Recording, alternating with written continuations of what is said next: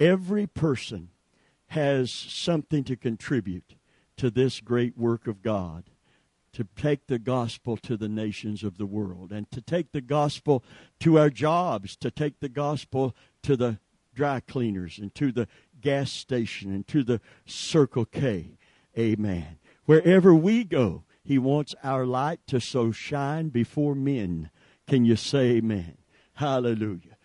In the midst of a wicked and perverse generation, ye shine as lights in the world.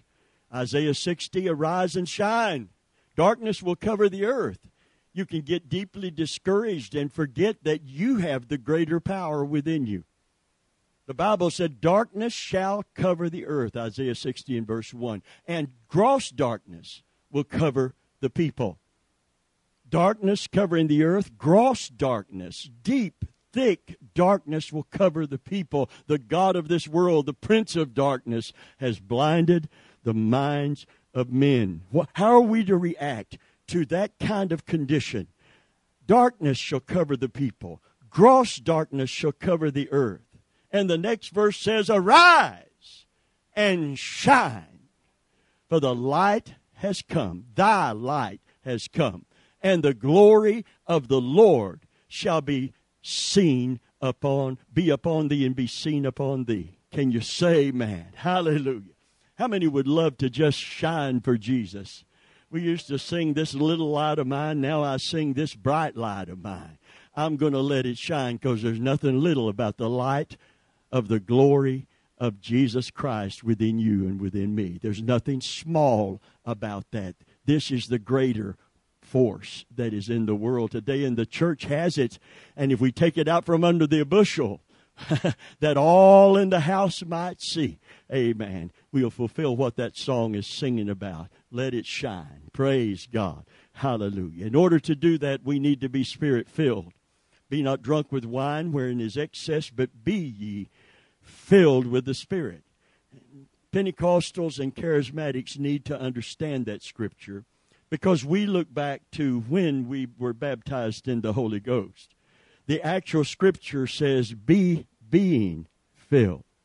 Not having been filled years ago, but be being filled. And when opposition came to the early church and that persecution came, and they were told not to preach or teach under the threat of death, and would have killed them if it wasn't for the people and a notable miracle, they came back and said, Lord, behold their threatenings, and grant unto thy servants that with all boldness we may speak thy word. And when they had prayed, the place wherein they gathered was shaken, and these Spirit-baptized apostles were filled with the Holy Ghost. Isn't that amazing? Be being filled. It doesn't mean a one-time thing, past history. It means a constant, daily infilling of the Holy Ghost. Not that He's not already there, but it's when He rises up out of your belly shall flow rivers of living water springing up unto everlasting life. Praise God. I sat down last night. By the way, if you want to get into a good Bible study that I believe will help you, go to our website, download Sun Ripened Fruit. We'll be up there sometime this week. S-O-N. Everybody say S-O-N. It's about the fruit of the Spirit, and I believe we need this message in our lives. I need it in my life. I never teach that I don't get taught. Amen. Hallelujah. And God teaches through teachers, and He teaches the teacher first so the teacher can teach. Did you have to have some degrees in order to be a math teacher? You had to learn math to be a teacher. Amen. Praise God. Well, I have to learn some lessons from the Word to teach the Word. So it don't start with you guys. It starts with me. And I've often preached and taught myself under conviction. I have preached something that I went home and had to pray about. Hallelujah. Because it's the Word of God, and it works first. Let the husbandman be the first partaker of the fruits. Praise God. And I appreciate it, because it keeps me where I need to be with the Lord. Hallelujah. So, Lord, we just want to be being filled. Say that with me today. Be being filled with the Holy Ghost. Hallelujah. What would happen if all of us that have been filled with the Holy Ghost would experience that mighty rushing wind in our soul today, that up out of our innermost being, that he could flow not just to us again, but through us again. Hallelujah. What kind of revival would come with all of those rivers flowing together in a mighty flood of victory? Hallelujah. And praise. Everybody say, be being filled. In order for that to happen, Lord, I want to rededicate my life to you, to do it on a daily basis, not just monthly or when some evangelist comes and challenges me. I want to be your servant for your purpose. So fill me every day. Let not me be drunk on the wine of worldliness, the wine of responsibilities, even the wine of distractions, but let me be being filled with the Holy Spirit. Hallelujah. God is gracious. Let's sing this song while we surrender to him this morning. Glory to God. He's springing up and gushing out. What happens to still water? Very quickly it happens. Stagnation. Spiritual stagnation can come into spirit-filled people because we have been taught, you got it. You got it. You got it. You got it back in 2002. Or whatever. You were baptized in the Holy Ghost. Here's your pen. You're spiritual now. Getting the Holy Ghost into us is no problem if you get hungry and want to be filled. But getting the Holy Ghost to flow up and out through us is the challenge today. Out of your belly. He comes in immediately. But when he comes up and out, that's when rivers of living water begin to flow. And they begin to flow through you and me. We become tributaries to a mighty purpose of God in our generation. Every one of us contributes and therefore becomes a tributary. And the power of water is incredible. Look at the Grand Canyon. You've been there and looked at. I have been told that there's no picture, there's no slide presentation, high definition TV, high definition photographs cannot do justice to that awesome sight. And it was all cut by water flowing back out to the sea, cutting through solid rock that deep. That's why when the enemy comes in, he comes in with that kind of force. He comes in like a flood. Flood will take houses and take them away. Mighty oaks will be carried away with a flood, depending on the depth of it, the width of it, and the force of it. But when he does that, amen, the Bible says the Spirit of the Lord will raise up a standard against him. A banner, the standard bearers, the one that went before the army, amen, and carried the insignia of that nation. And our insignia, our banner bearer is Jesus Christ today. He goes before us, and that's why we're assured of victory. Can you say amen? Hallelujah. Be being filled with the Holy Spirit. Praise God. That means let God stir you. They spoke the word of God with boldness, and those Spirit-filled apostles were filled with the Holy Spirit. Why did they need it again? They already had it. They needed to allow God to flow through them in the midst of the persecution, in the midst of the discouragement, in the midst of the darkness around them. And with great power gave the apostles witness to the resurrection of Jesus. Amen. If you want to visit an empty tomb in Jerusalem, you go ahead, but that is not the greater sign. It is the empty tomb, but they don't even know for sure that that's the tomb. And even if it was, he ain't there. But he is here. What? Yes. Oh, not just in this building, because where two or more gather, there am I in the midst of them, but he's here because I came in here. He's here because you came in here. Can you say amen? He doesn't show up. You say, oh, God showed up so powerfully. No, he didn't. He came in with you. He came in with me. Oh, by the way, when we leave here, he ain't going to stay in this building. He's going to go with us all the way. And he does it in and through the Holy Spirit today. Well, we want to thank you for your giving. Are you getting anything so far in this stir? God is stirring me. I pray God is stirring you. Praise God. See, the gifts lay dormant. They become stagnant within us. So stir up the gift that is within you. Stir up the gift that is within you. In Timothy's case, they had laid hands on him because the call to ministry, he still needed hands laid upon him, that the ministerial gifts that would be appropriate for his calling would be imparted to him. And there was an impartation of spiritual gifts. But when he became discouraged, he didn't use his faith or activate his faith. He lost the vision. Then those gifts were dormant and stagnant within him. So Paul writes him a letter and said, I know you got the faith to stir that gift. I know you got the gift because we laid hands on you. I know the gift is within you. And I know you got faith because there was faith in your grandmother Eunice and Lois and your mother. And did that come by osmosis, living in that home? No, it said from a child thou hast known the Holy Scripture. Faith comes by and hearing by the Word of God. Thou hast known the Holy Scripture, which is able to make you wise unto salvation. You got faith when you feel like you've been jerked through a knothole backwards.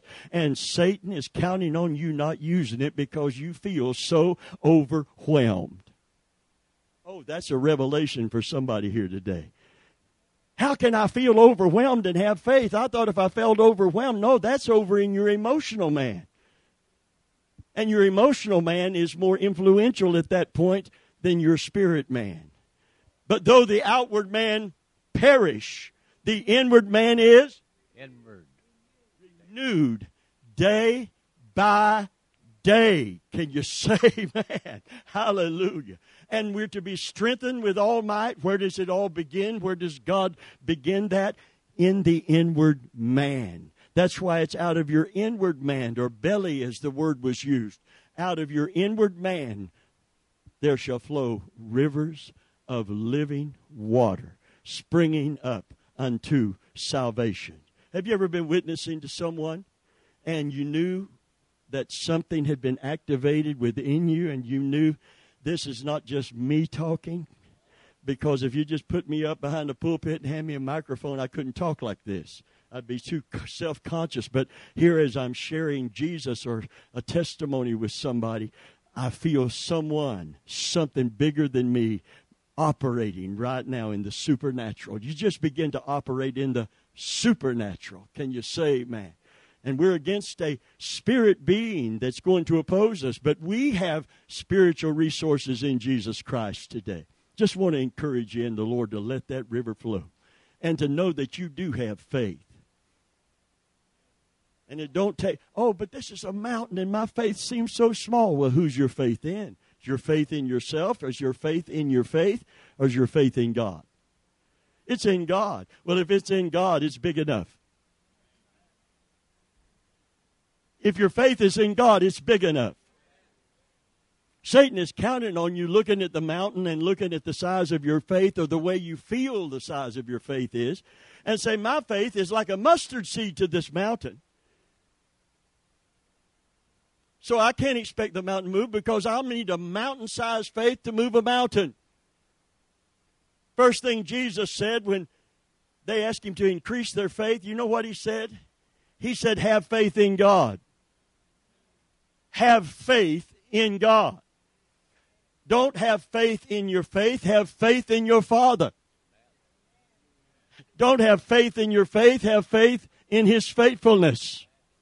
Hallelujah. Have faith in God. Because if you had faith in God, it don't take a lot of faith to get God's will done because He wants it done. Have faith in God.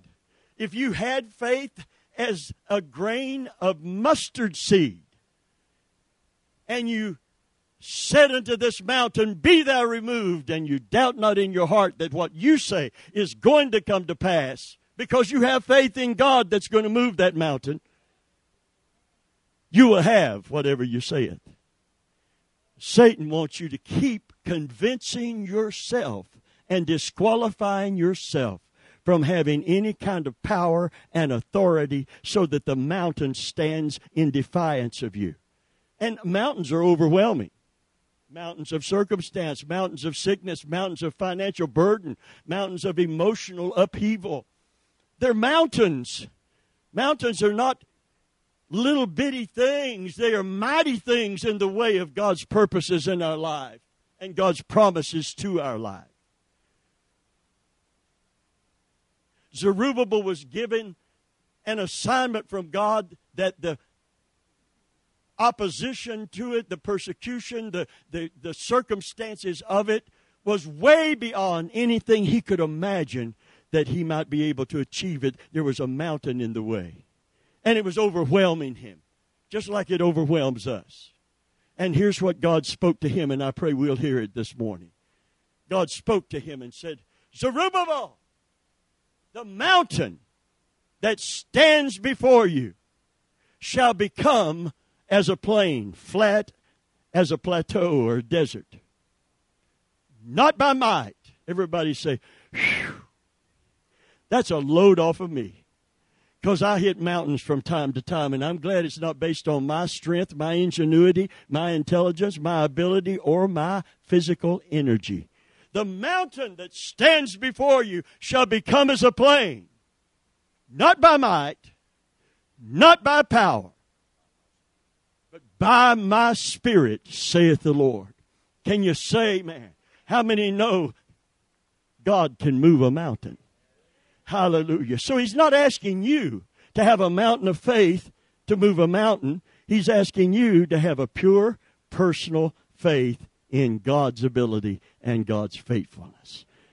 Lord, increase our faith. He said, have faith in God. It starts with the object of your faith.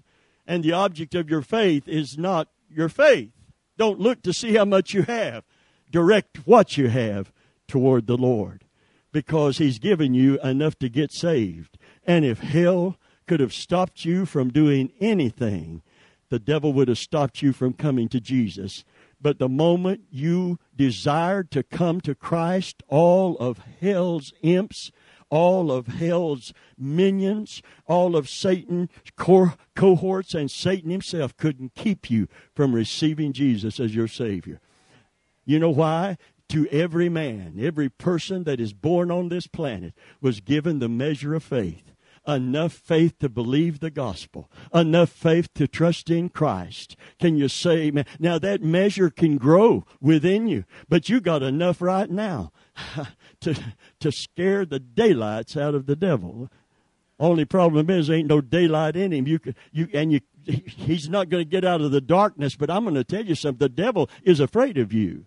And the devil is afraid of me, and that's why the persecutions come. He fights what he fears. He persecutes us. He does everything to make us doubt and fear and to distract us, that he might defraud us out of who we are in Jesus and who Jesus is in us. Hallelujah. But today I sense it. I feel God wanting to do something big in and through his people. Hallelujah. Darkness has covered the earth. Gross darkness has covered the people. There's a mountain of circumstance against winning anybody to Jesus, seeing a last day revival. But I want you to know what God is saying to the church. Arise under those conditions. Now is not time to sit down and be idle, but to rise up. Arise and what? Shine. For thy light has come. And the glory of the Lord is risen upon thee and shall be seen upon thee. That means people won't see cloven tongues of fire like the day of Pentecost, but they will sense something so different about you. I go to places and people just, they know. Mr. Robert is here. Backwards Bob is here. Amen. God gives me favor. God gives me influence so I can to let them know that the reason you see something in me that is different from everybody. You see me on Monday, and I don't look like the rest of the Monday crowd. You see me waiting in line, and I don't look impatient. I might be impatient, but I don't look it. Amen. I usually smile and tell somebody else in line, it's time for my daily prayer. Lord, give me patience and hurry. Can you say amen? That's not how it works. That's not how it comes. But that's how I wish it could happen many times. Hallelujah. God's not done on this old planet. Hallelujah. I believe there is a last. Sean has prophesied it to me time and time again under the anointing. And I've received it every time. And I'm receiving it now more than ever. He has saved the best wine for the last. My wife had great health. She was with me in every service for 45 years, and she's not now. But you know something? I've been stripped of every other help but God and the Holy Spirit. It's getting down to me and God, me and the Holy Spirit. I'm going to try to take every kind of responsibility for anything to do with church off of my wife so she can get better and get well and not worry and not fret about nothing. I preached a message that put me in the altar about the missionary. And it was actually a teaching message on one of our Let's Talk About Jesus, talking about faith that receives. And I was teaching the message. I remember the missionary telling the true story. Said in the little mission house that they had to take a plane to the big airport in Africa. Then they had to take a small plane to a small airfield. And then they had to take a four-wheel drive vehicle out to some point where there was a river. And then they had to take a canoe down the river to this particular tribe that he had went and ministered to and now was going to live with them and mentor them and disciple them. And in that little mission house, there was no furniture. There was hardly any furniture. And he hardly noticed, he said, because they were bringing stuff by plane, by the canoe. And he said he was trying to figure out how to tell them and tell the interpreter to tell them in their language what it is to really trust God, to have faith, to believe. And he said he couldn't find a word in their language so they could understand faith. Have faith in God. And he said, just about the time that he was trying to figure all of this out, two men came in with a couch that they had carried from the river to the mission house. A little plain but comfortable couch.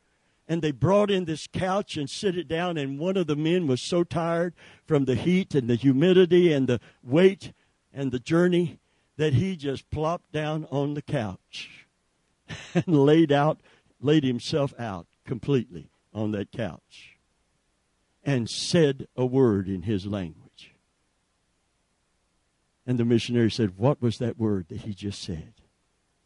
He told him what the word was. Says, "What does it mean in your language?" It said to put all of your weight upon.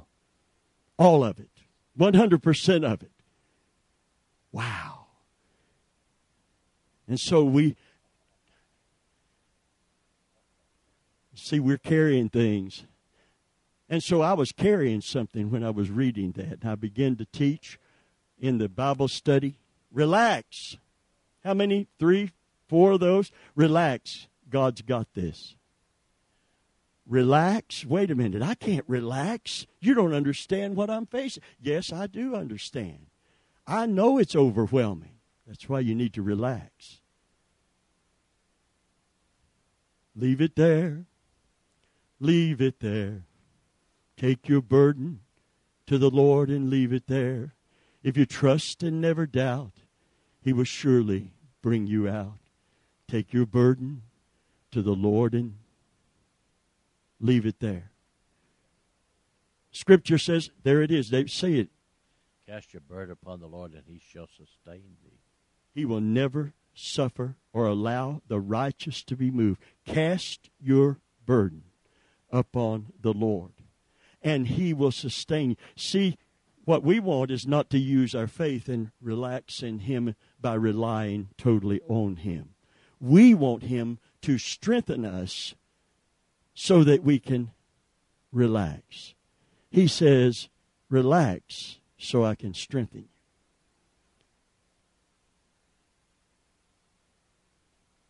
Stress is killing people. It's lowering their immune system. It's making them susceptible to things that the human body is already equipped by God to withstand. But stress begins to lower the immune system. When I had that stroke, they looked for a reason.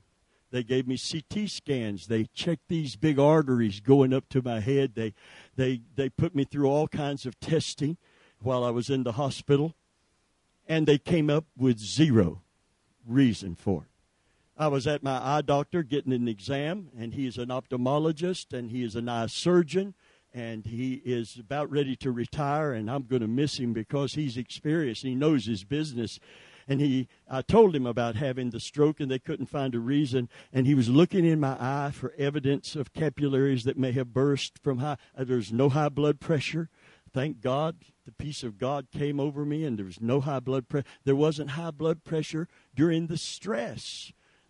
That's an amazing thing. My blood pressure wasn't elevated. There was nothing burst. It wasn't that kind of stroke. So they assumed it was a blockage, and they said, well, maybe.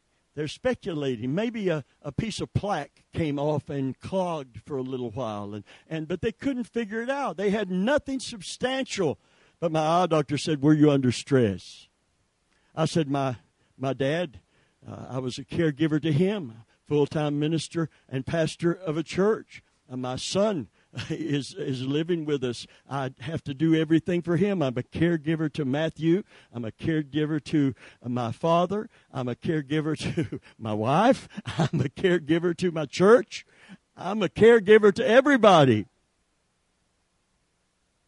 He said, that's enough. If you stay under that kind of responsibility, that kind of pressure, that's enough. That's all it takes. And so I began to see my strategy for health, since they couldn't find anything to fix, I could fix something. I could relax in the Lord. I could trust in God. I could give people to God. I could give myself to God. Hallelujah. A friend of mine, I'm going to tell you, this, I can't turn this around. I was going to illustrate this, but maybe I shouldn't. Maybe I should.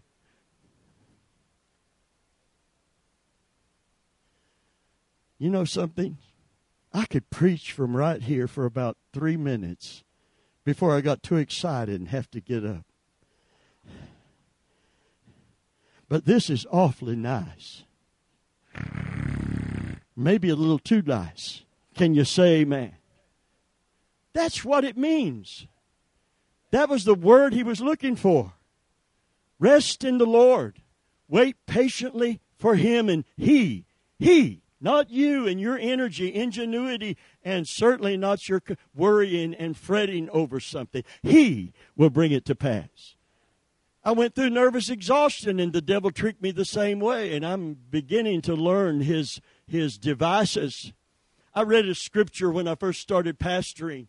Paul saying, in that cometh upon me daily the care of all the churches. Now, the Bible said to cast your care on him, 1 Peter 5 and verse 7. Casting all of your care upon him because he cares for you. I love it in the Amplified of the actual Greek. It says casting all of your care, the whole of your anxiety, completely upon him, for he cares for you and watches over you affectionately. He loves you. His eyes are upon you.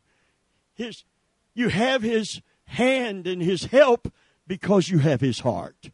He loves you. He loves you. He loves you. He watches over you affectionately.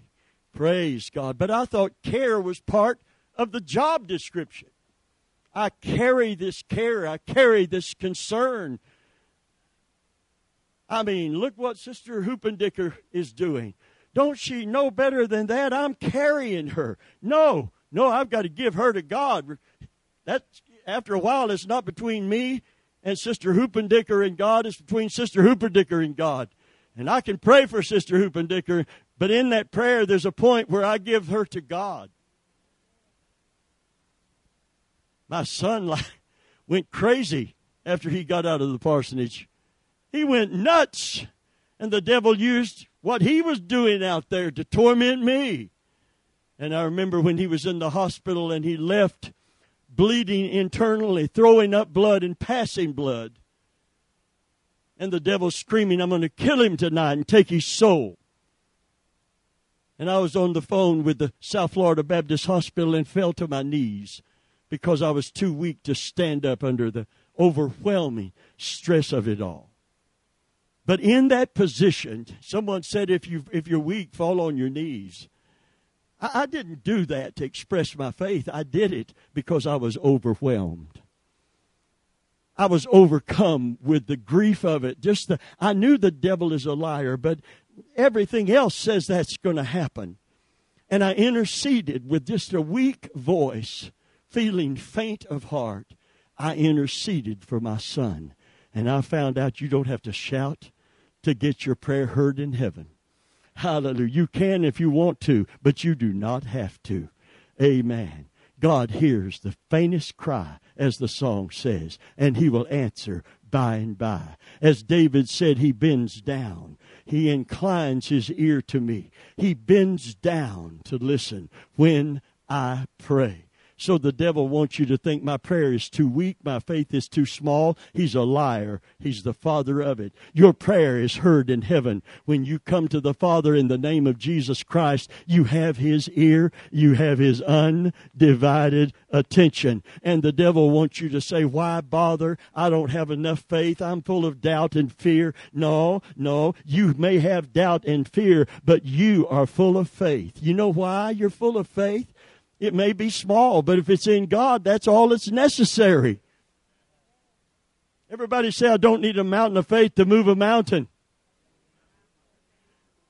I just need my faith to be in God and God alone. God strips us down of all the things we lean on. Amen. And he brings us to a pure faith in him where we can relax in him because God has got this. And I was feeling the stress beginning to build in a particular area. And I read that missionary story again. And I went in and laid down on the couch. I did my praying laying down. Hallelujah. I said, Lord, I want this to be symbolic to me and to you.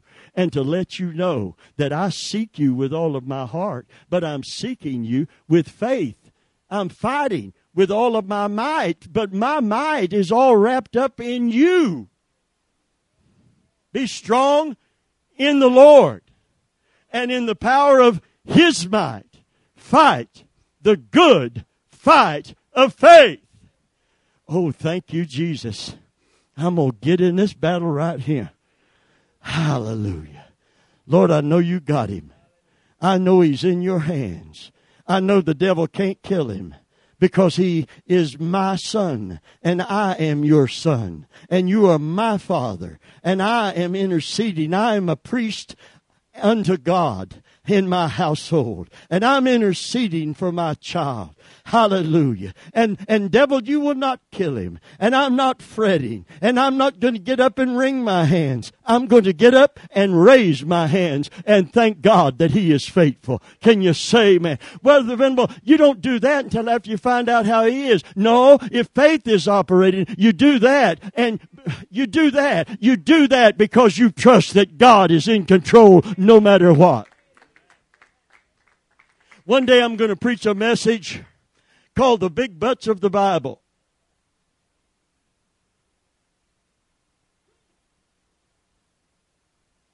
Many are the afflictions of the righteous, unavoidable, but God delivereth him out of them all.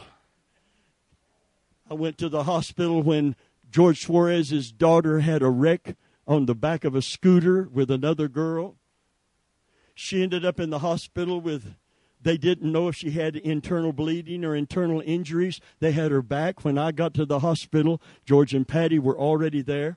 When I got to the hospital, they were assessing her condition, and they were concerned about internal injuries, not just maybe from fractured ribs or bones, but bleeding internally. And I had just preached 2 or 3 weeks before that occurred about many are the afflictions of the righteous. Being a Christian doesn't mean you won't have any trouble. In fact, being a Christian means you're guaranteed trouble. Thank you for the hearty amens. In this world you shall have tribulation. Cheer up! I have overcome the world. I went before you. I'm still going before you. I've robbed it of power to harm you if you'll keep your trust in me. That's what he's saying. I've conquered it in your behalf. Glory to God. So I walked in and I saw these 2 parents waiting to hear what may or may not be occurring with their daughter. And I had been praying all the way there. And when I walked in, I was so glad to hear a good report. Not from the doctors, but from George and Patty. They were standing there holding hands. You could see that they had been concerned. I said, have the doctors said anything? They said, they haven't told us anything. But God. But God. But God delivers out of every circumstance.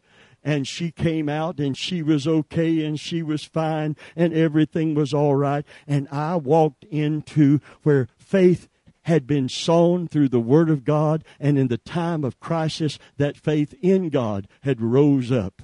Praise God. Hallelujah. I don't know if you know what you're doing here today, but you're here to hear something that will cause faith to rise within you.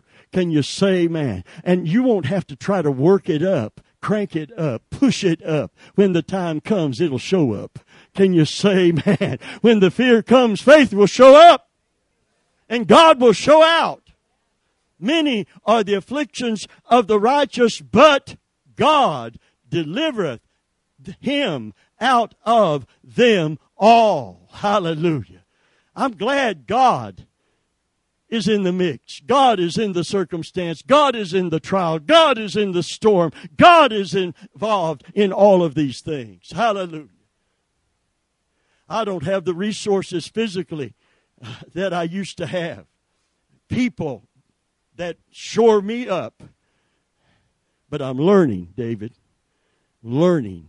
I'm learning. I'm still learning. I'm a student biblically and spiritually. I'm learning to lean on Jesus more and more and more.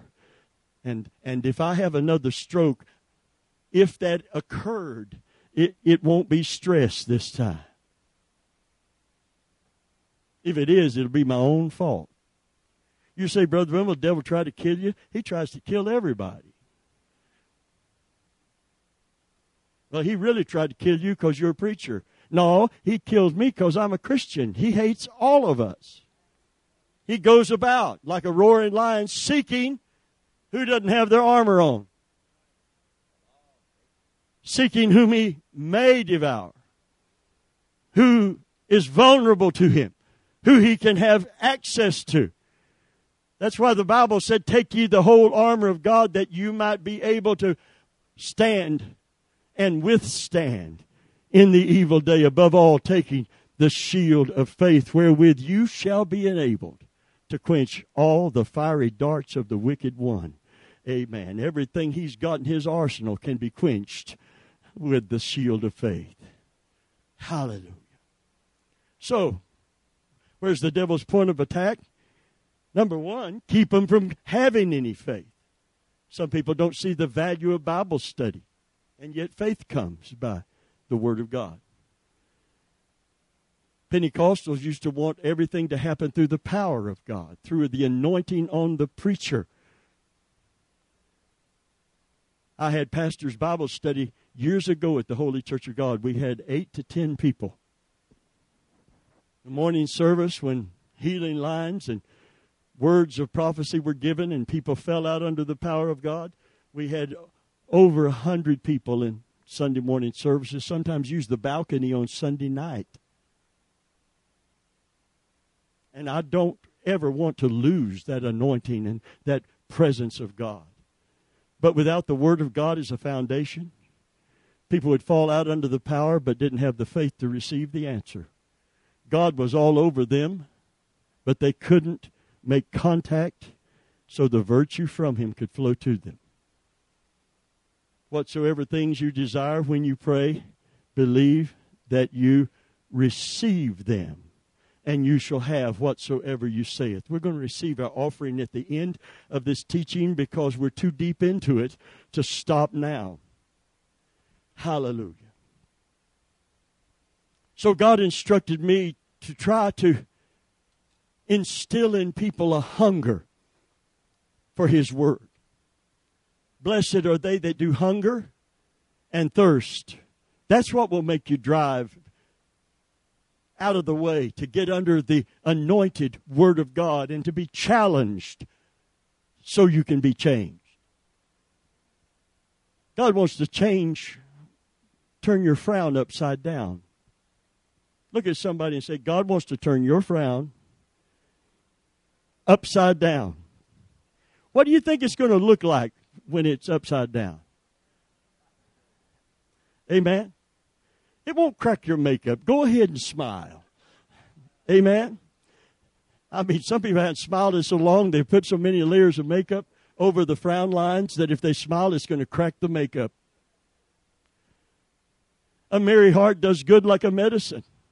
Let the heart of them rejoice that seek the Lord. Everybody's making this some hard, heavy responsibility instead of a wonderful privilege of coming to the Father and casting our burden upon Him. Let the heart of them rejoice. Let's start out. Let the heart of them rejoice that seek the Lord. Why should I be rejoicing when I need God so desperately? Because you have Him. You have His heart. You have His promise. Hallelujah. You have His Word on it. Glory to God. What is the word for faith to this tribe? What that man just said, what does it mean to put your full, absolute weight on something you trust will hold you up so you don't have to do anything but relax? Minister had a TV minister, I'll never forget his testimony. The budget was extraordinary. He asked for pledges, people gave them. But they didn't keep their pledges. They didn't send in all they promised.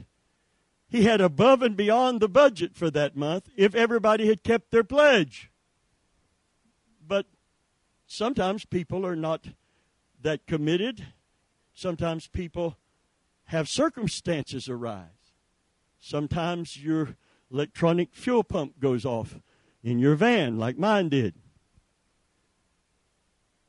And it's labor intensive. Fuel pump don't cost that much, but when you pull the tank and drain all the gas out and put in another fuel pump and then a fuel filter, and to get the fuel filter in the van, you have to pull the dash. Ka-ching, ka-ching, ka-ching, ka-ching, ka-ching. Brother Hobbs said, time to trade that bad boy in. Amen. Well, that would be nice if I hadn't put so much in it. Amen. And things happen. So he's overwhelmed. He's overwhelmed. He's sitting at his desk and said, I don't see how in the world that this need is ever going to be met. And he said, I was sitting there and I was just, the stress begins to build, the worry, the legitimate responsibilities and concerns come. We're not all worry-warts. Sometimes life is complicated. Things happen. You can't live simple anymore. You're trying in Alabama, but it's going to, somebody's going to show up and something's going to happen. That dock isn't to code and you got to tear it down and rebuild it. I hope that never happens, but it could happen. I didn't mean to sow that bad seed. I take it all back. Disregard that last comment. There's a church near where I live that evidently wasn't built to code. They got it walls all the way up, but they couldn't put the roof on because something was wrong. And it was a big, humongous church, and the block is all in place and everything. But instead of trying to tear it down to the ground, something to do with the foundation, they just abandoned it. It's just sitting there. Been sitting there for years, and they built a nice church beside of it. They just went and said it's cheaper to build from the ground up by code than to tear it down and try to meet the code. So it's hard to live stress-free. But we got to give people to God. We got to give ourselves to God. We got to give our circumstances to God. We got to give it all to God. And when we do, we can relax because God's got it. Believe me, when you give it to Him, He's got it. Look at somebody and say, if you give it to Him, He's got it. And if He don't have it, you haven't given it to Him. He can be trusted. I could trust God with my son. I couldn't find him. I didn't know where he was. I couldn't go rescue him. But God knew where he was. And God rescued him. And God didn't let the devil kill him. And the bleeding stopped. Without any medication, somewhere out there in the night, God showed up and the bleeding stopped. While I was overwhelmed on my knees saying, oh, Jesus, Jesus, help my son. Devil, you will not kill him. I was weak. My prayer was small in terms of the volume of it, but God was listening. And that's all that's necessary to get an answer. This is the confidence we have in Him.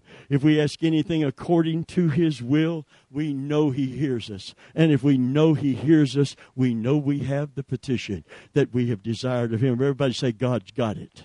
God's got it. God's got it. Cast your burden on the Lord. He will sustain you.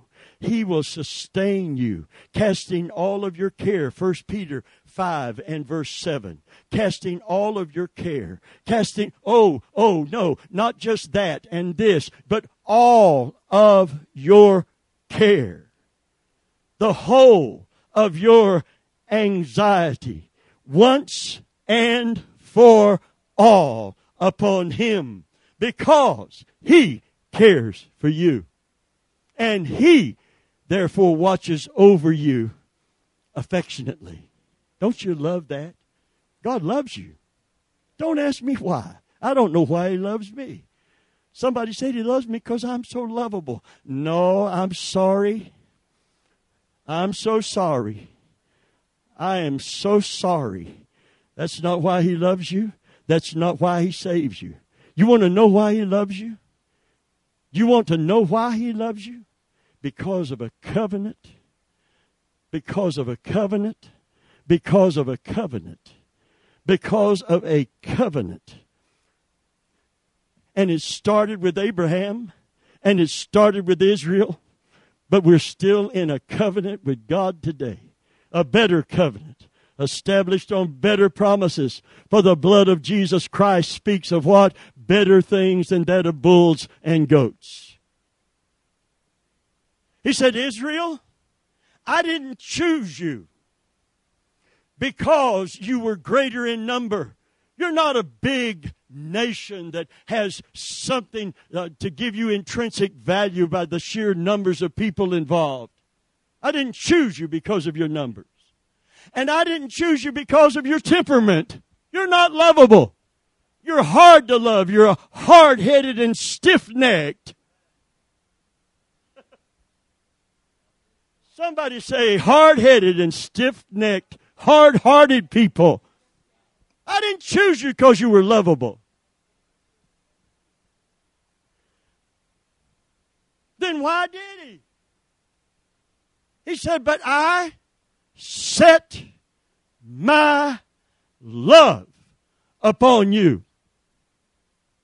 I set my love upon you.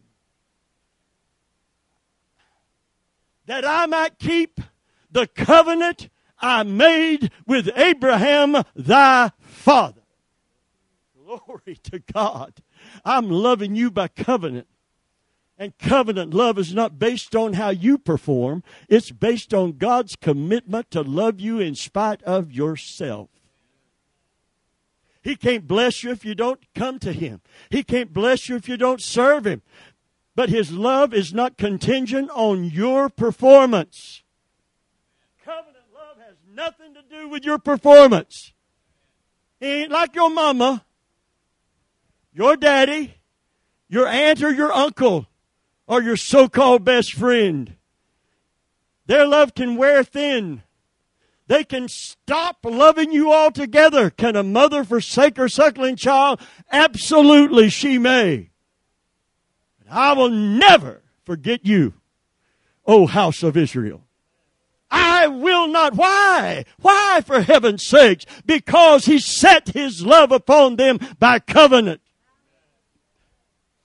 Oh, I'm going to bless you. I'm going to bless the children of Israel.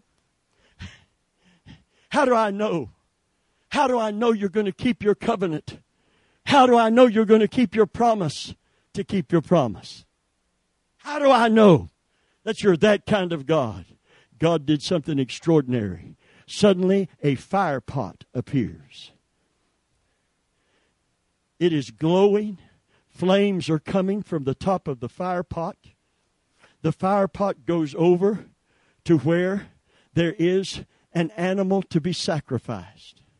The animal is cut in half.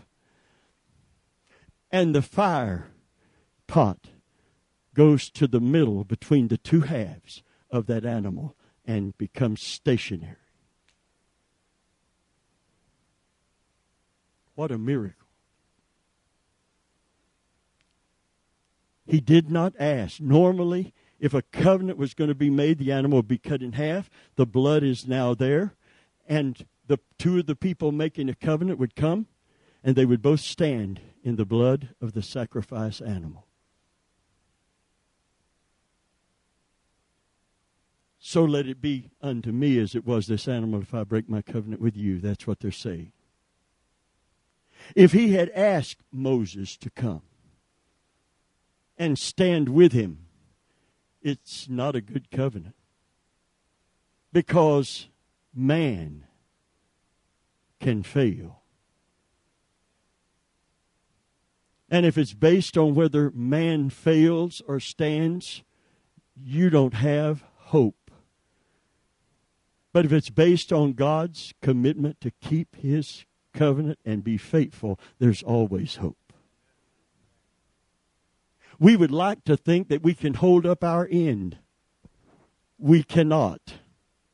No one ever did it. No one but Jesus. No one but Jesus. You can't do it. Some of you thought you could. You can't. No one can. That's why God didn't call the man to come and stand with Him. He stood there by Himself, and He swore by Himself because there was no one greater. I will not lie to David. I'll keep my covenant. I'll keep my promise. So He said, I didn't choose you because you're lovable. I didn't choose you because you have merit. You have worth because of your numbers. But that I might keep the covenant that I have made with Abraham and with Moses. God's a covenant-keeping God. That's why your Bible is separated by two covenants. It's not testaments like a will, last will and testament. That word testament means covenant in the Greek. There are people that like to think you have merit, that you have some kind of special worth because listen, God loves you. God will reward you for being faithful. God wants you to be faithful. God will whoop you if you're not faithful. Did you hear me? Is there anything unbiblical about this? Is this in your Bible? Do we have that covenant? Do you want to be head and shoulders above everybody in this room because you're better at keeping your end of the covenant? You don't have an end.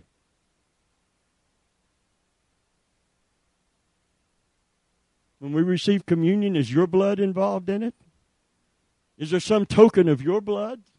It has some merit, some worth. Your self-sacrifice has some value to Him? None. Your service has all kind of value. You can't pay the sin debt. If you could live 1,000 lifetimes, you could never pay your sin debt. That's why the song said, I bought a debt I couldn't pay. It was growing every day.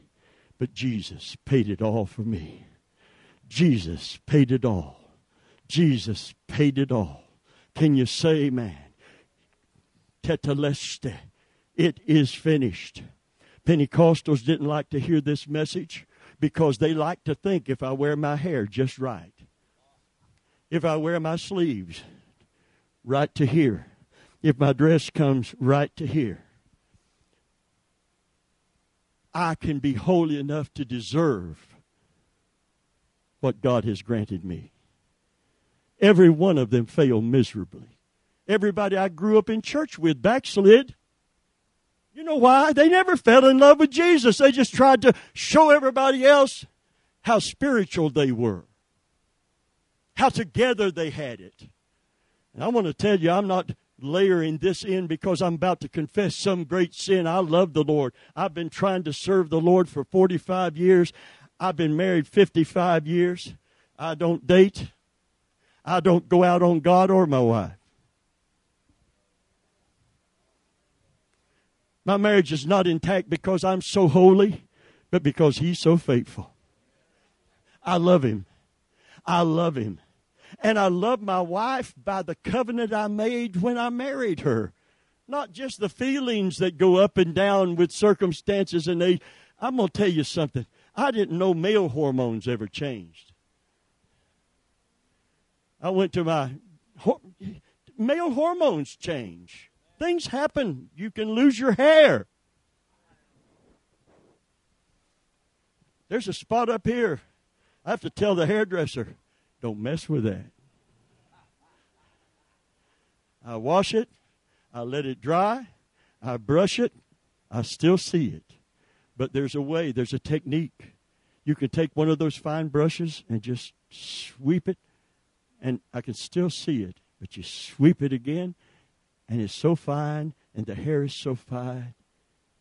Now you can't see it. Got it. Because if you go out in the wind, I got it. I got it this morning. Amen. I got it. I asked the Lord to help me, and He did, because it was I thought I had acne again. I thought I was going through my second childhood. I had what they call rosacea, and you break out and you turn red up here. I'm reddish now because I've worked out in the yard, but she said, there's no cure for this. And I thought, oh, God can handle anything. Don't ever tell me that. I didn't tell her that because she don't understand. She just goes to church on Sunday. She don't know what God's all. You know what I'm saying? I just don't receive, oh, there's no cure for that. Anytime something rises up in me and says there's always a cure for anything wrong with me, because I have a Father, hallelujah, with whom nothing is impossible. So don't tell me there's no cure for that. Amen. Anyway, I prayed and God has taken care of it, and I'm not all broke out this morning. Amen. But I said, what causes that? She said, your hormones change as you age. What? I know my wife's does.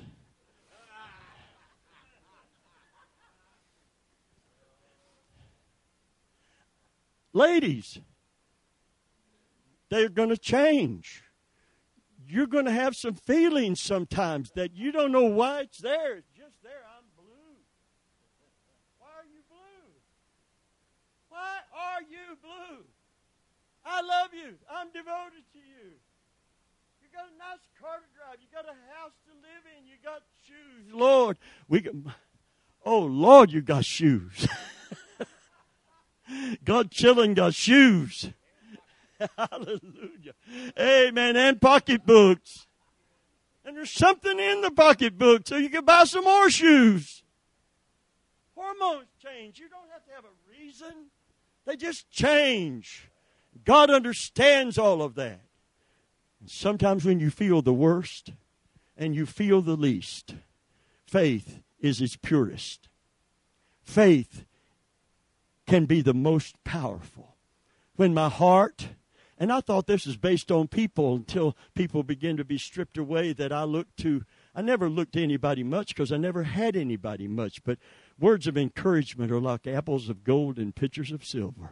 Praise God. It is to me, it's precious and costly, more than any kind of silver or gold anyone could ever give me, is a word of encouragement.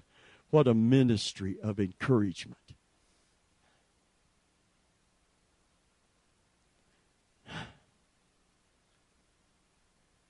God set his love upon Israel by covenant, that I might keep my covenant with Abraham. I've inscribed you in the palms of my hands, that I forget you not. When they got away from him, enemies prevailed over them. But when they came back to him, they found open arms. Everybody say prodigal son. When he came home, what did he receive? What did he deserve, number one? He reserved judgment, chastisement. Can you imagine going up to your dad and saying, I don't want to wait for you to die. I don't want the farm after you're gone. I want to go live my life. Now give me my inheritance right here and right now. Dad gives him inheritance. He goes out and spends it on riotous living. He parties hardy until all the money was gone. And you're going to find out something when the money's gone. Your friends are going to go with it. He's so hungry, he's starving to death. He asked a man, can I feed your pigs? Not for pay. And the man is watching him so he can't eat the corn. So he feeds the pigs the corn, and he would have filled his belly with the husk. He was so starving. I'm going to tell you something. The devil promised you everything and take everything from you. He's a liar and a thief. He said, I can't live like this. What a revelation and realization. I always tell people, my son came to a point where he said, I can't live like this. I cannot live like this. I'm going back to my father's house. Just like the prodigal. I can't live like this. I can't live like this. I'm standing in the grocery line in Publix as we close today. And I'm looking at the tabloids, the sensational magazines about the couples out in Hollywood and who's divorcing who and who's going out on who and who is doing this and who's doing that and all of this and that. And I get up there and they had to have a price check on something, and the cashier says, sir, I'm sorry for the delay. And I said, that's all right. I was just thinking how thankful I am not to be rich and famous. And pointed at all of that. I'm glad I've got what I need to fulfill my need. I've got Jesus, and having food and raiment in Jesus, the Bible said, be content. Amen. You've got everything you need to be happy. You got everything you need to be holy. You got everything you need to be useful to God, to have purpose in life. Obviously, they don't have that. When you are loved by covenant, if you're still trying to perform, perfect love is not operating in your life. It can't be. Fear will crowd in. You're on a tightrope, and that tightrope brings tension. There's tension between you and God, because if you don't please Him in every iota, you're going to lose His blessing. Be careful. Be careful. If you're going to get in the law, you better go wholeheartedly, because you can't go part way and you can't go halfway. You got to go all the way. You got to be made righteous by the law, or you got to get it by the blood of Jesus. But you can't blend them. It's oil and water. You can't blend. They won't blend. Can you say, man, the next communion, recognize you're receiving a gift that you do not merit. You're receiving a gift that you could not earn. You can express appreciation through serving God obediently for that gift, but you can't do anything to deserve it. Can you say, man, you can't do anything to pay Him back? You can give yourself away and He will love you for that, but He loved you before that, because God commendeth His love to us in that while we were yet sinners, He paid the greatest price and expression of love. Christ died for us while you were ugly in His sight. While you stank in His sight, while you were a proud, sinning blasphemer that deserved nothing but judgment, Jesus stayed on that cross for you. So don't try to convince Him of your worth.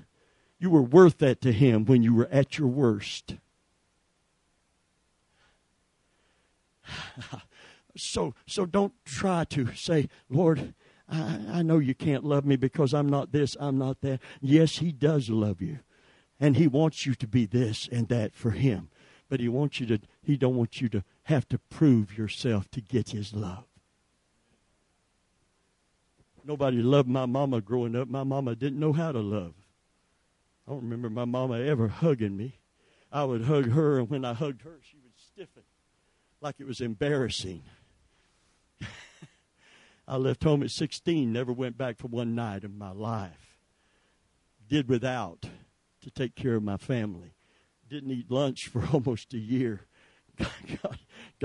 I was 122 pounds when I got married. Can you imagine 122 pounds?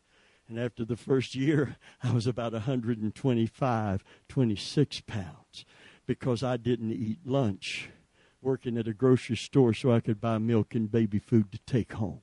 Oh, I did eat something. I eat day-old bread that I had to put in a furnace and burn because they wouldn't give it away. And I would take, especially raisin bread, with a little bit of crust on it. I would eat raisin bread while I was doing that and then go out and drink water. And that was my meal for the day. And you know something? How love works?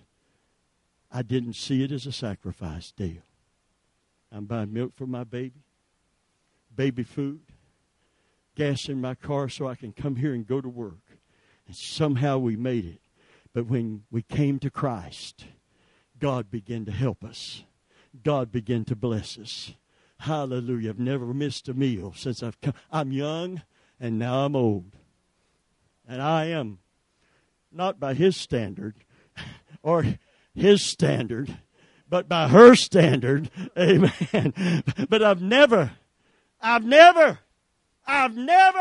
not in my life or anybody else's life that truly is righteous before God. That means I'm doing my best to please Him. But none of that makes Him love me more. None of that makes Him love me at all. What makes Him love me is that He made a covenant to love.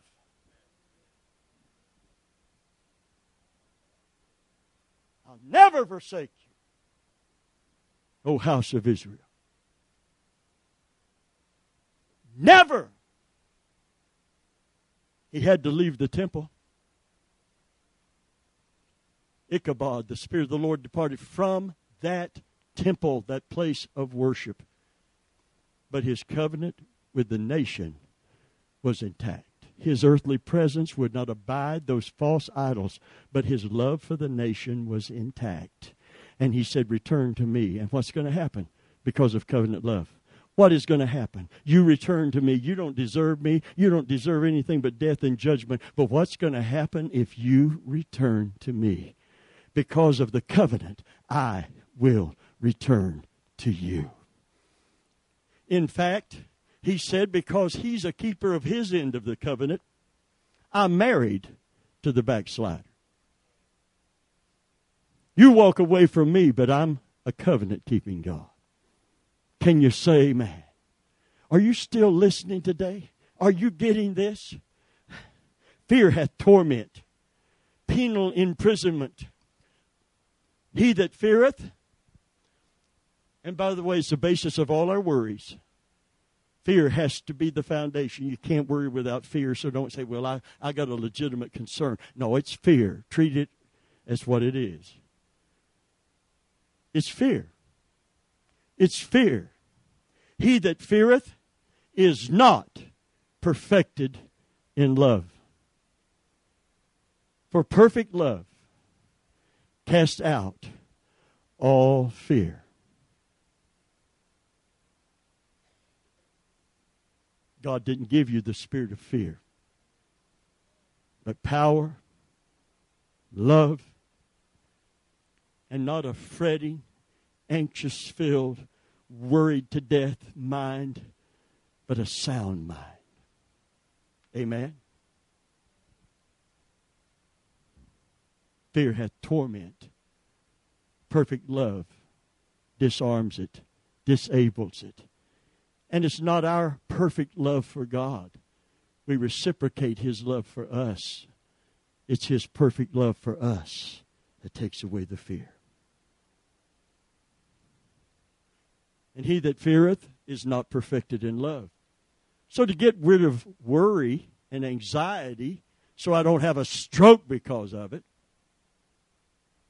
I had to go back to the foot of the cross and focus on His perfect love for me, not my perfect love for Him or my perfect faith in Him.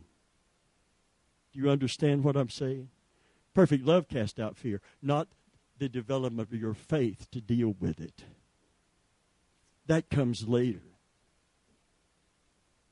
Love dismantles it. Faith then can destroy it. When I got saved, you could go to hell over just about anything. Love wasn't perfected in us. We tithed because initially we heard that God's going to get His.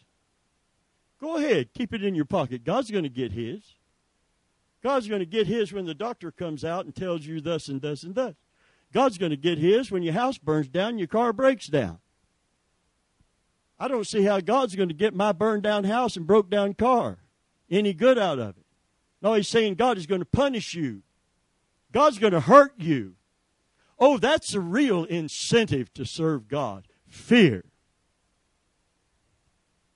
Fear. And preachers would hammer it in. And there are people today. People in this room. How do you know? Because I've told you before, when the Holy Ghost shows me something, He shows me the attitude of people in the audience and their attitudes in this audience, as in most audiences.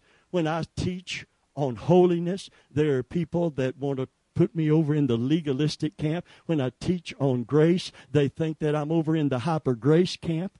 Amen. Because they're judging everything. They can't balance anything. They don't believe there's a balance. Amen. They want to. They don't. They know they can't live perfect, but they like to think they're head and shoulders above everybody else, and they deserve the blessings, and while everybody else deserves a whooping. That's self-righteousness. Salvation is a gift. And it's not like the gift the televangelist gives you.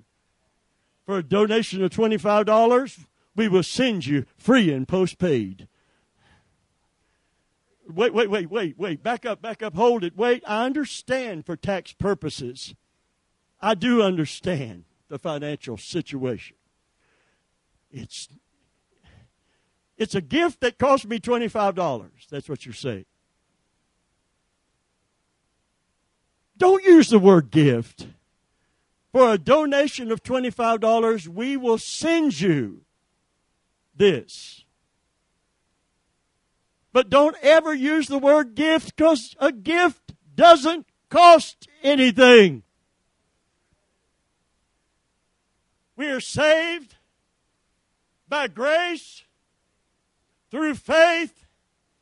It is the gift of God, and that not of yourself, lest any man should do what the flesh always wants to do and boast. I deserve saving because I have turned my life around, pulled myself up out of drug addiction by my own bootstraps, and here I stand pure before God, committed to serve Him in everything I say and do. No sin of omission, no sin of commission. Here I am. Take a good look at me. I'm glad I'm not like that man, beating on his chest and saying, "Forgive me, a sinner." Only thing is, you can't be justified by any of your goodness. He was raised for our justification after He died for our salvation. Praise God.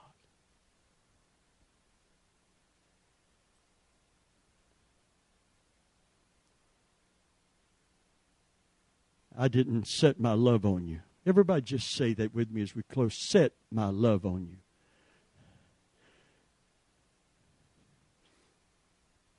Because you were more in number. Or because of your temperament. You're hard-headed, stiff-necked. I've often wondered why God chose to come into covenant with Israel. There are other nations, other peoples on the earth. I believe I get a glimpse of it because he wanted to prove the strength of his covenant.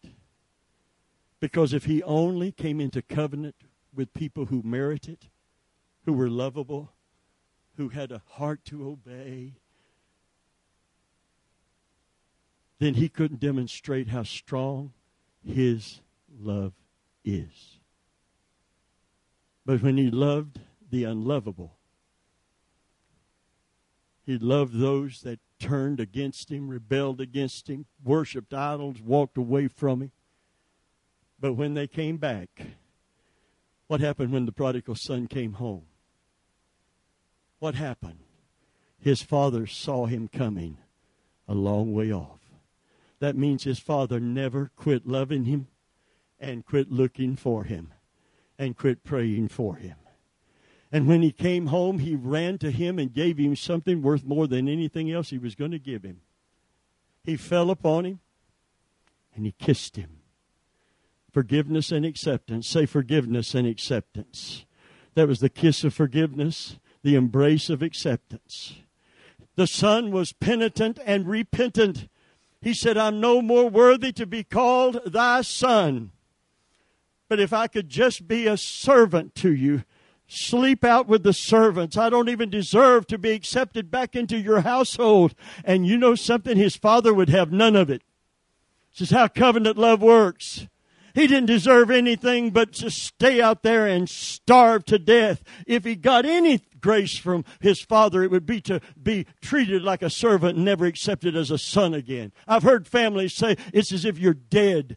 Even unto children that became Christian when they were not. We count you as dead. We had your funeral. You can't come in our house. We don't care where you go, what happens to you. No, this dad fell upon him. He kissed him. And he began to give orders. Look at his shoes. They're falling off of his feet. Go get some shoes and put on him. Oh, and don't just get some old feed bag to cover up his tattered clothes and his nakedness. Go get the best robe and put on him. Oh, and go get a ring and put it on his finger.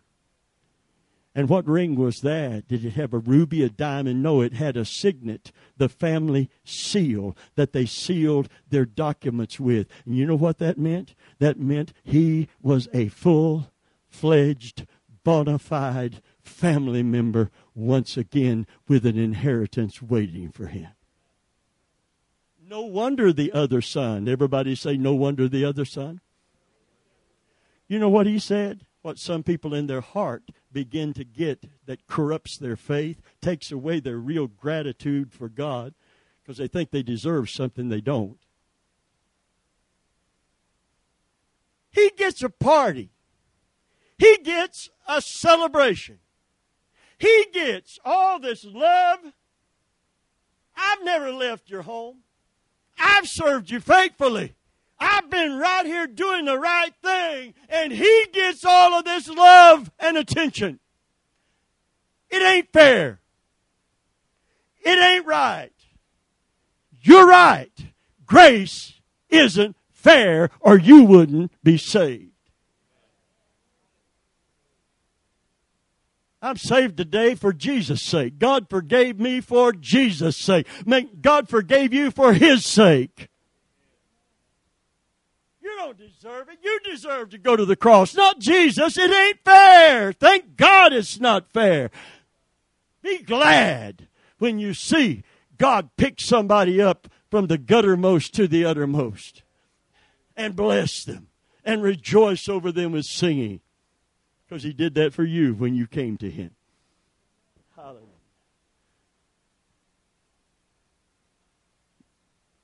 We're always thinking that way. It ain't fair. It ain't fair. It ain't fair. Two men go to work in a field. Several men go to work in a field. They start in the early morning at dawn. Somebody comes along and it's afternoon into evening. They still need the field harvested, and he goes to work in the field, but he didn't clock in until 3 p.m., and the sun goes down at 6. Somebody clocked in at 6 is going to put in 12 hours. Somebody clocked in at 3 is going to put in 3 hours. Guess what? Everybody say it ain't fair. I want you to get it. Grace ain't fair, so quit trying to make it fair. They all get done at the end of the day. They pay the guy that came in at 3 the same as the guy that came in at 6 a.m. The guy came in at 3, said, oh, thank you so much. He knows I don't deserve this. He's filled with thanksgiving and gratitude. The guy that came in at 6 got the same pay. Is he thankful? No. Is he grateful? No.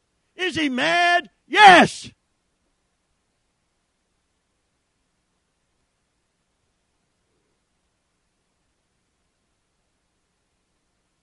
Yet there are people sitting here that think, I've been working for God my whole life. I deserve that. You can't deserve something that you couldn't even work for Him if He didn't hang on the cross for you. You can't do that. You can't keep showing Him how great you are. You're not perfected in love. And you never will be unless you know we've known and believed the love that God has for us. You got to know it by revelation. You got to believe it after you see it by revelation. You've got to accept it by faith and not by feeling.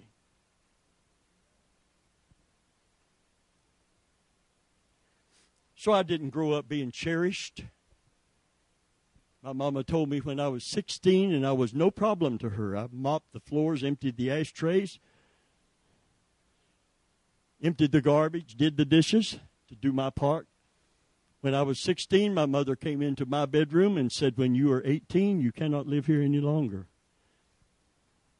And I told her, I said, Mom, when I'm 18, you don't have to worry. I'm gone.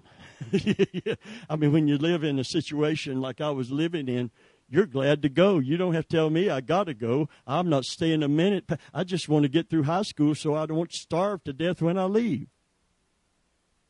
And I said, I'll be glad to go. Don't you even fret about that.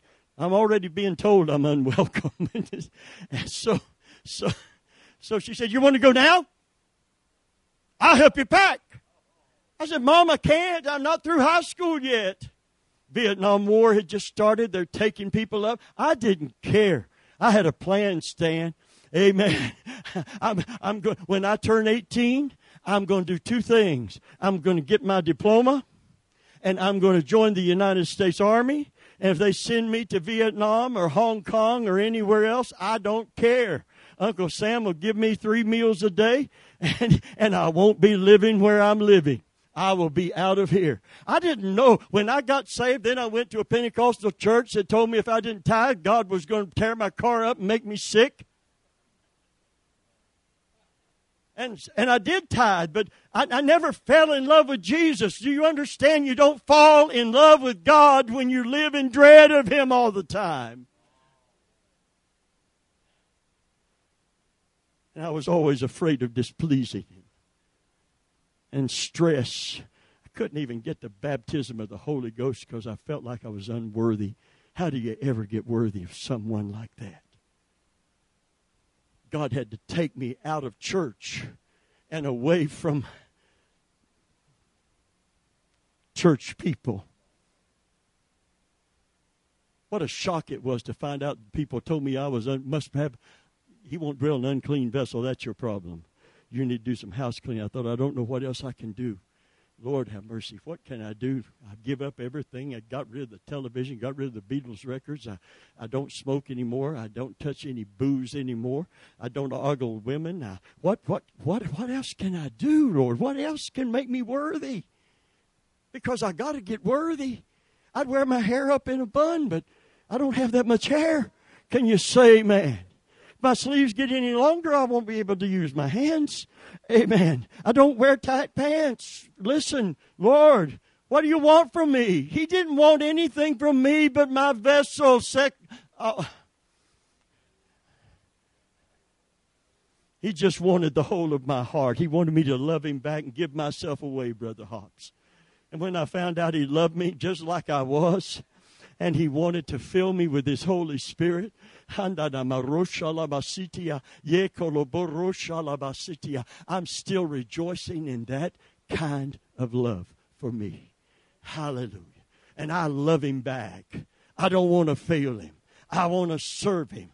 I want to live right before him. Hallelujah. But not because I dread him. He does chasten. But listen, he does it out of love. Only out of love. Only out of love.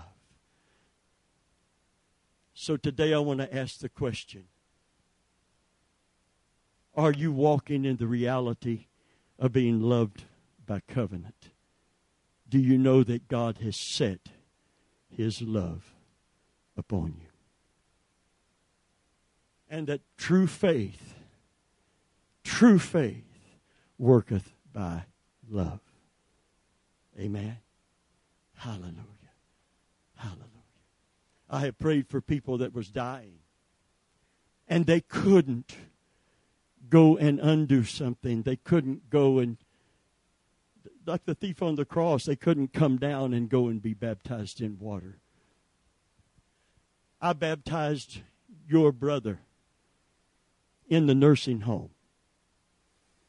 He got saved. I prayed the sinner's prayer with him, and the man got, I don't know what he was before he got saved, but I know he got saved. How do you know? Because he prayed the sinner's prayer.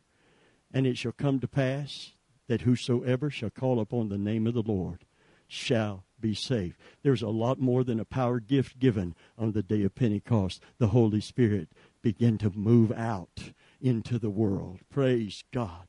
Hallelujah. And he asked to be baptized.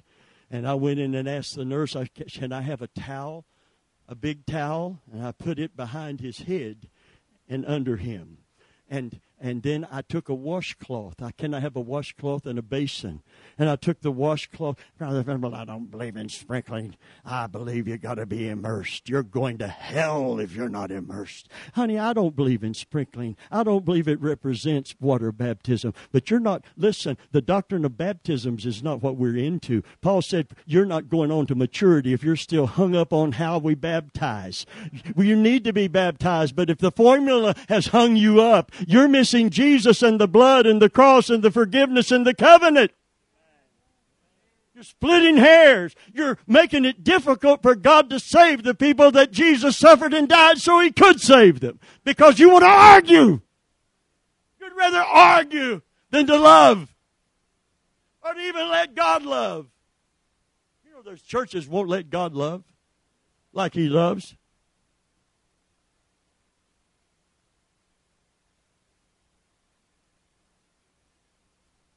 My dad was seeing a lady. I used to pray they would marry because she was rich. Not really. I was just hoping. She gave a grand piano to the church. Wow. Owned a nursing home. And nothing came of it. But anyway, one can only hope. Her husband got sick in the hospital. Wasn't going to recover. Her pastor from a particular denomination went and prayed with him, so-called. I don't know what in the world they could have prayed. Because he said, do I have to be baptized in water now to be saved? Well, he couldn't. He couldn't. He would have if he could, but he couldn't. They said, yes, you do. He said, you mean I'm going to hell? He said, yes, you are. He said, you mean there's no hope for me? He said, no, there's none. You got to be careful of what you grab a hold of as a doctrine. You got to be careful how you interpret the Scripture. Can you say, man, just because you don't love somebody don't mean God don't love them. And just, listen to me. I don't violate Scripture either, but there is, listen, the thief on the cross did something that a lot of religion will not allow. He said, remember me when you come in your kingdom. And Jesus said, and I don't know about you, but I'll let Jesus have the final word. How many believe Jesus, not some conclave or some denomination or some crazy Christian? Jesus said, today, you will be with me in paradise. Do you believe Jesus meant it? Do you believe He went to heaven instead of hell? And if you don't believe that, you need to find you one of those churches, and you need to watch out, because the same judgment you meet with Al is going to come right back on your head. And I don't know about you, but I can't afford that kind of stuff. I need mercy and grace and help. Chastisement when He chooses it's necessary. I don't ask for it, but from time to time I get it anyway. Because He loves me. He loves me. My pastor went to visit him. And he said, they prayed the sinner's prayer. He repented of every sin. And he accepted Christ as his Savior. And my pastor hugged him and said, if you could come to church, if God will let you come, would you let me baptize you? He said, I would do it I'd do it in a moment. I want to be ready to meet the Lord. But that night he went home, but my pastor assured him that he would be okay. You can't make a doctrine out of water when it's the blood that was shed to save.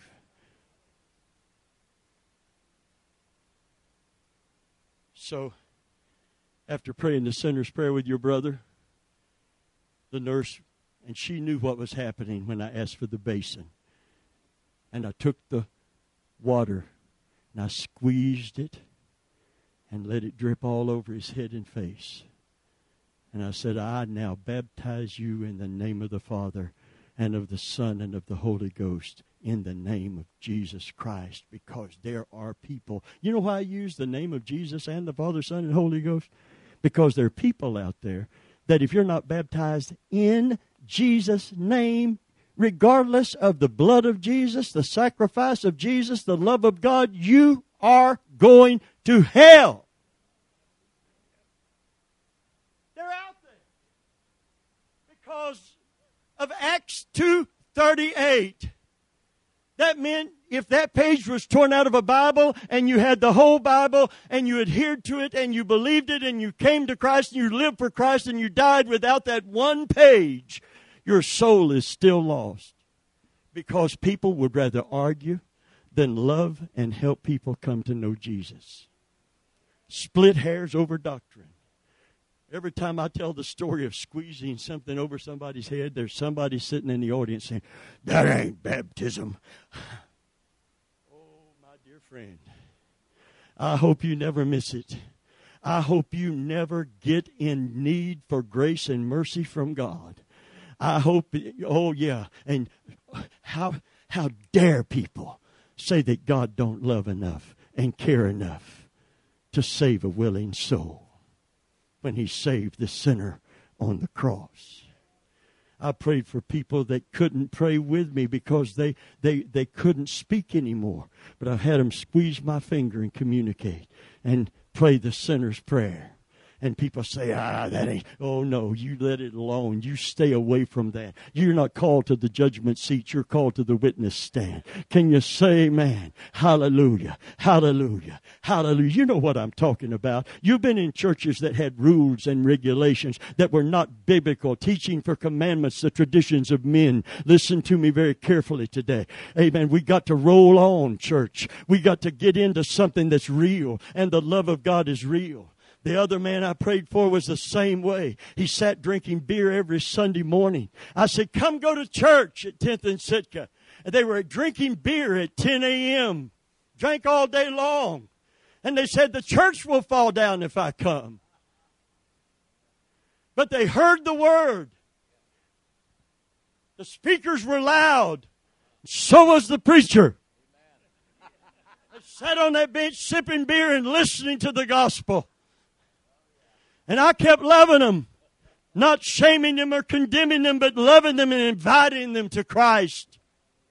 They never came until one day I started in the side door of the Holy Church of God, and a lady come and said, do you remember so-and-so? And I said, yes, I do. And they said, he's dying. He's at home. And they say he's not going to live another week maybe. And I went to the home.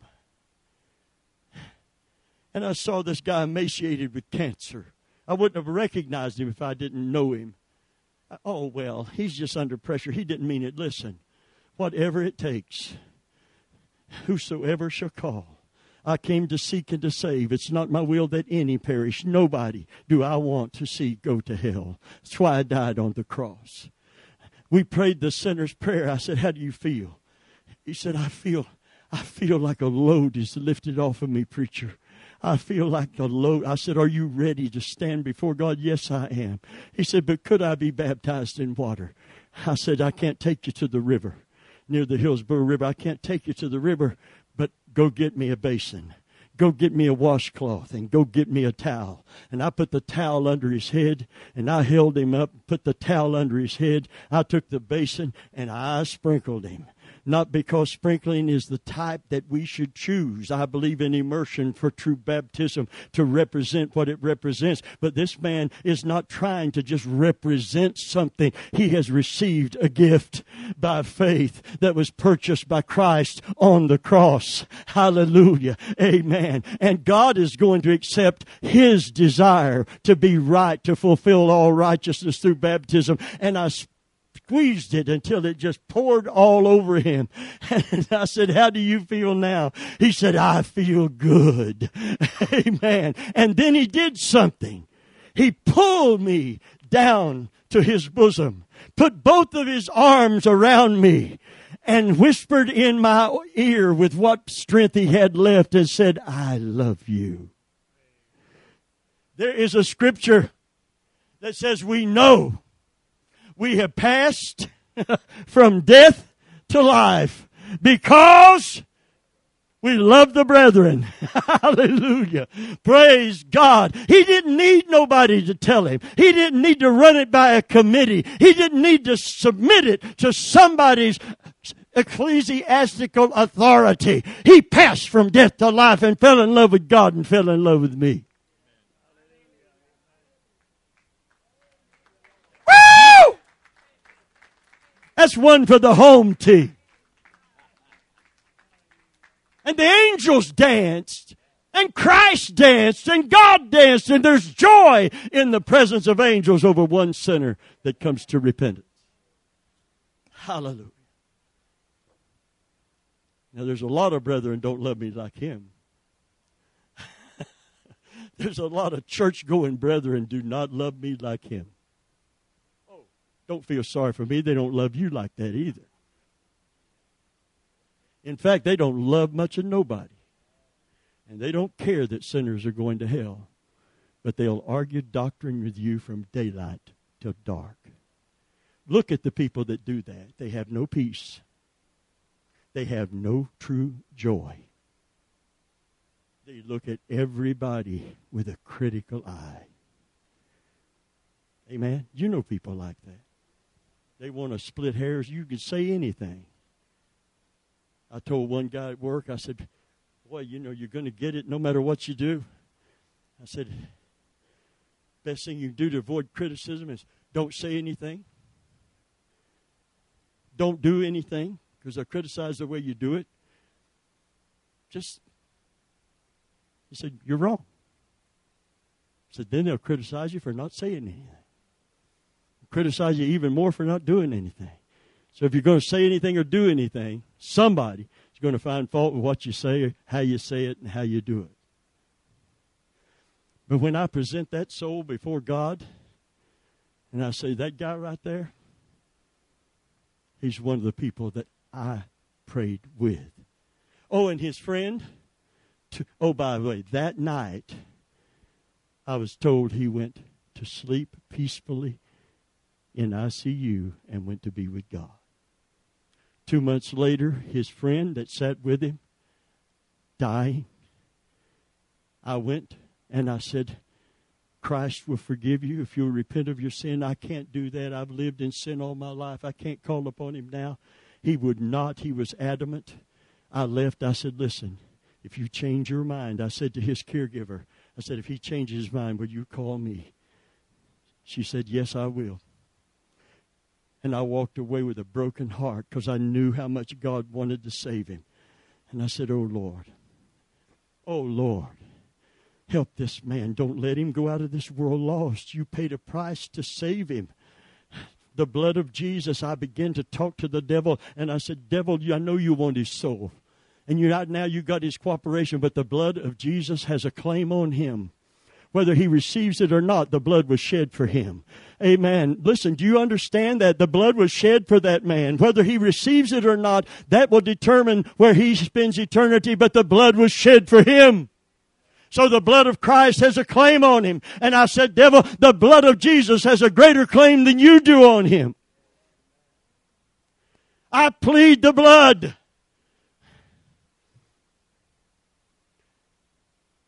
Eight weeks went by and I didn't hear a word, but my phone rung in the office of the church. I wasn't even supposed to be in there that day, but I went in to pick up something. The phone rang and I picked it up. Said, you remember me? I'm so-and-so. I said, yes. Said, you remember the man you said and you prayed for? He asked to see you. Is there any way you could come? And I thought, there's no way I can't come. Right now, there's nothing on my agenda that can't be shifted so I can come and take care of business. This is God's business. This is what he died for. This is the bottom line. This is what church is all about. I walked in that bedroom, amen, and the same thing happened again. He gratefully, when he got right down to the wire, he said, if there's hope in Jesus, I want it. If there's grace and mercy in God, I want it. I need it. I don't want to go out of this world without him. I didn't think he could forgive me, but somewhere in his heart of hearts, the love of God showed up and the love of God poured out. And he sensed there is a God who loves me enough to forgive me even right here at the end of my terrible life that I've lived. I don't deserve it, and that makes it that much more precious to me. How about you? The fact that I don't deserve it makes it that much more precious to me. Hallelujah. Hallelujah. Hallelujah. So there's two. If I never did anything else in my life, and there's been many. Listen, if we keep talking about people that have had the opportunity to lead to Jesus on the job, not just as a pastor, but as a person, we'd be here till midnight. And our time is way up. Did you get anything out of this? Hallelujah. Do you know God loves you today? And he loves you with an everlasting love. And with loving kindness, he has drawn you. That's why we're still in business. That's why we want to go on. Churches are taking care of sheep all over Tampa, all over the city. There's a church everywhere. I want to see some people come to know Jesus as their Savior. There are good pastors that will feed you, and I want to be one of them. But I want to do more than feed the flock of God. I want to see sheep begin to bear sheep because they are healthy and they have enough of the love of God in their life to share that love and that witness and that testimony with somebody else. How many need the love of God to flow to you and through you? Hallelujah. Hallelujah.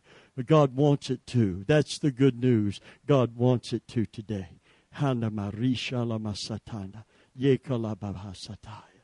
Father, I thank you for these hands that were raised. This is serious, but we're sincere Christians today. Let us be filled with the Holy Spirit. Not the initial baptism, but being filled with the Spirit. That when those opportunities arise out of our belly, there shall flow rivers of living water. Rivers of living water. No one in here is truly, you may be shelved in your ministry, but not in your witness. And your witness is your greater ministry. Believe me. Leading these people to Christ is greater than anything I've done in church. You understand the value of a soul? The healings are secondary. The encouragement is secondary. All of the rest of it is secondary. The primary thing is to see someone come to Christ, to turn them from darkness to light, from the power of Satan to the power of God. Because I am your God and your Savior and your healer and your deliverer, saith God. And yea, saith God, I will not fail thee in any way, saith the Lord. Hallelujah. Somebody give him praise today. Everybody that has a heavy heart, God loves you. God understands it. Just don't stay in that condition. You don't have to. There is lifting up.